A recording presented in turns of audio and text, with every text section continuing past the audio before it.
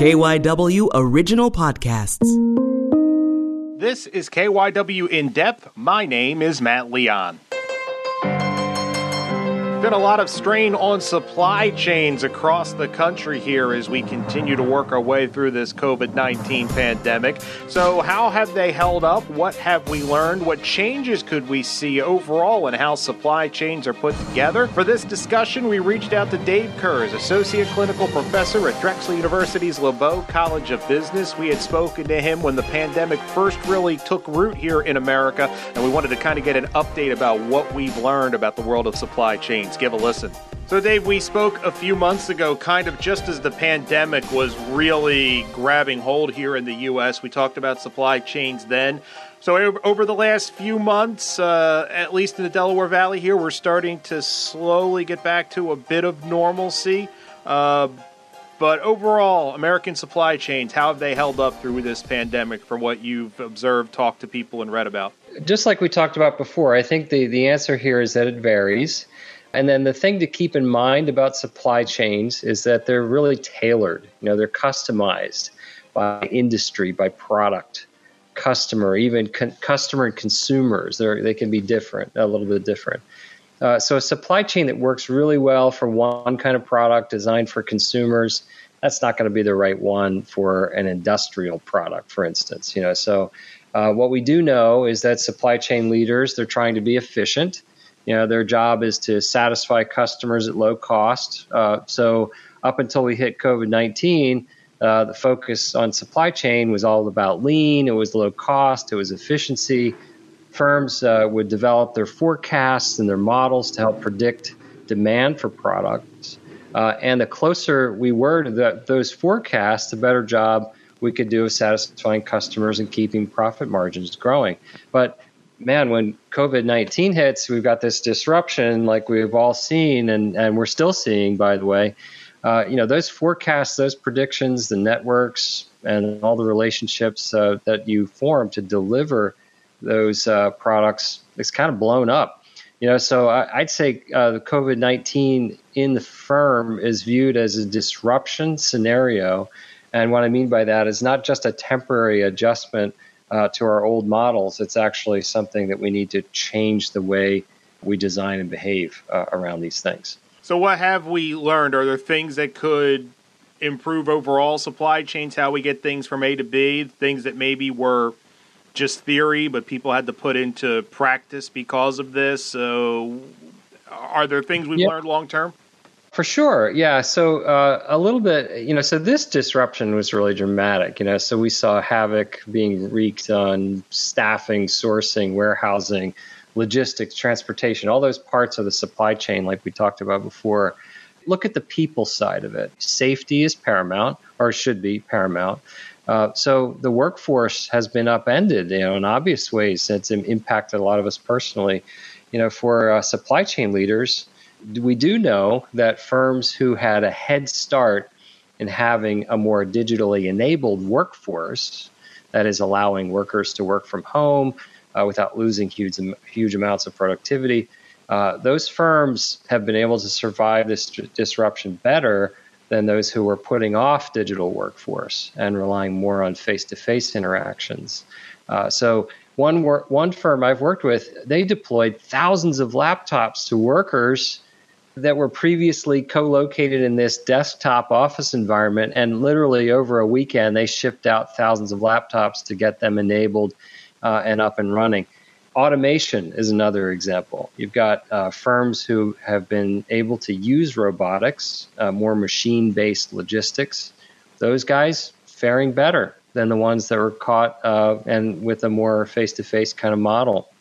I work in a nonprofit research team called the Digital Supply Chain Institute, and we've heard of firms that were making progress on digitalization efforts now that before COVID-19 were considered optional. Now they're must do. They're essential to operations. So take a look at what Starbucks announced this week. They're shutting down something like 400 company-owned locations over the next 18 months. And then they'll be shifting a lot of their new business model into what they call convenience-led formats and curbside pickup.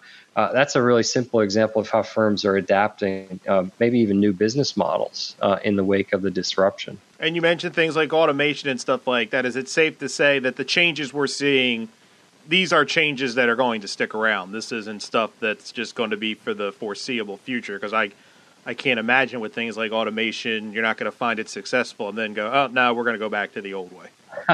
Yeah, no, exactly. I think any change, think of it this way. If a change delivers the same value to customers and you're using automation, information, or some other digital technology, that change will remain beyond this current health crisis. I mean, if you're going to make those changes, and you see some parts of the economy and supply chains that have that high touch, high value model, I think you'll see those gradually return when it's safe, hopefully.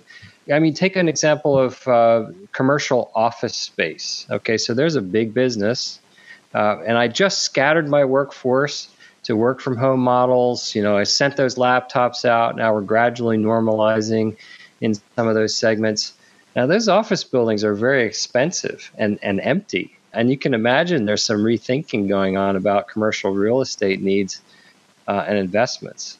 So we talk about the digital supply chain, and I think if firms get around to making those investments in digital supply chain and start to realize the benefits, and they can continue their operations safely now, and they're starting to see cost savings and efficiencies, there's not going to be much incentive to go back to older traditional ways of operating. You talked off the top, you know, all supply chains are different. So when you're looking, are there any industry supply chains that have seen or continue to see an unusual amount of pressure as a result of the chaos the virus has unleashed everywhere? Yeah, I mean, there's some obvious ones like retail. I mean, you saw so many firms, Under Armour, Nike, Patagonia, Apple. I mean, a long list, all had to close all their stores. I'm gradually starting to see some reopening or careful reopening there. Airbus and Fiat Chrysler suspended operation in Europe. Airlines taking a huge hit. I read somewhere 113 billion potential in revenue lost there. Restaurants. This was kind of a worrisome comment, but a very very instructive. One restaurant expert, industry expert, called this an extinction event. Can you imagine that for a restaurant? That's really. I hope that's not true. But that's an example. We were talking off the air, and I kind of mentioned how the grocery store in my town went from not having any toilet paper 2.5, 3 months ago to now literally having an aisle exploding with cases of toilet paper available to purchase. And that's not an accident. I mean, you mentioned something, the bullwhip effect. Kind of talk about when you see some of these situations where it's pretty obvious that something that had been back ordered comes back with a vengeance. Oh, yeah. Yeah, so all those back orders start getting caught up, and then you have a supply chain that becomes overstuffed.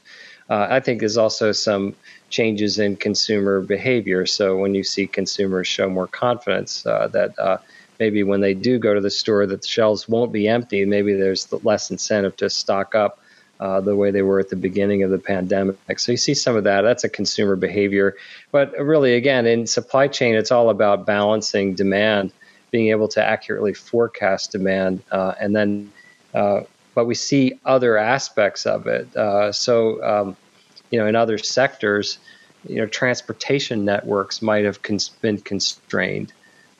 So we've heard about fewer flights coming out of certain countries. That impacts your ability to balance out demand and supply. And those networks are not really able to meet demand in reasonable timeframes and at managed costs. Are imports from China back to where, or at least close to where they had been prior to the pandemic? They kind of dealt with the pandemic. They were kind of 3 months ahead of where we were. So, or is that still kind of depend on what you're looking for, what part of a country it's coming from, stuff like that? Yeah. We should have another show on China, I think, because that's a big question, and there's a lot to talk about there, and it's a lot of it is really interesting. I'd want to look at that data to really answer that, well. But demand is down in so many sectors right now that even if orders were able to get through, your transportation networks have been hit by this. I just don't see. I don't see how it could be back where it was. It's going to take some time, and I think there will be some shifting of other regions, maybe even bringing some of it back onshore. And that kind of led to my next question. Do you think we'll have a lot of companies, businesses look a little more inward, maybe stuff they got from China, Japan, faraway places? If they can find something reasonably close in cost in the U.S. or at least in North America, could we see some shift that way just to make it easier to deal with a disruption event like this? Yeah, I think they'll definitely be. Most firms have already been thinking about how they can expand their supply networks. And I think that there's a lot of risk to a firm in being over-reliant on one region of the world for certain types of products. And this is a perfect example of how you can be hurt by that if you're dependent on one area that is cut off for whatever reason. And we saw this in Japan when there was some recovery from the tsunamis going on there. Yeah, you need to have a resilient supply network that has that ability to shift nodes if you see disruption. That means having opportunities for maybe some onshoring or reshoring of some of those types of things, but also looking to other regions so that it's distributed. And I think the first time we spoke, you mentioned the American, most companies utilize, was it called like a just-in-time supply chain to have just enough to fill, to try to stay as lean as possible. I don't know if I'm using the right terminology, but the basic concept. What's the alternative to that? What is another way that you can approach a supply chain other than where it doesn't get devastated? Are there other supply chain philosophies, I guess is my question, that you could look at that maybe would allow you to weather a storm better than this? Yeah. So supply chain leaders, I think if you were in the shoes of a supply chain leader in a global firm, the pressure that you have to perform in terms of costs and efficiency has been, that is maybe your number one driver. So trying to keep inventories low, for example. So I think here, let me leave you with this kind of upside. Here's a potential upside, a way to kind of make our conversation end on a happier note. And this idea came from a senior executive who was being interviewed by the chairman of the Center for Global Enterprise recently. And the comment was basically to the effect that as a firm, you could take advantage of this disruption. Supply chains have always been under extreme pressure to produce results. So if a supply chain produced cost savings, let's say they had that lean kind of cost savings model you were talking about, they would be expected to return whatever those benefits were back to the firm for redistribution, maybe, not even going back into the supply chain. But right now, quarterly earnings expectations are, in many cases, they're wildly off, right? So this actually gives leaders a chance to reset expectations and make some changes that they wouldn't ordinarily be able to, or maybe in ordinary times, some of these changes around digital or automation might kind of appear radical. Now's the time to take advantage of technology and data automation and get to a more digital supply chain.